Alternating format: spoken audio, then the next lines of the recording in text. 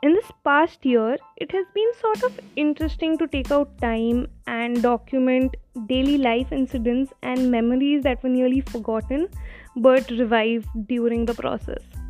So, here on Stories from a Forgetful Chatterbox, I'll try talking to someone new each week, or the closest I could get to each week, about forgotten stories or maybe even something that just happened to them.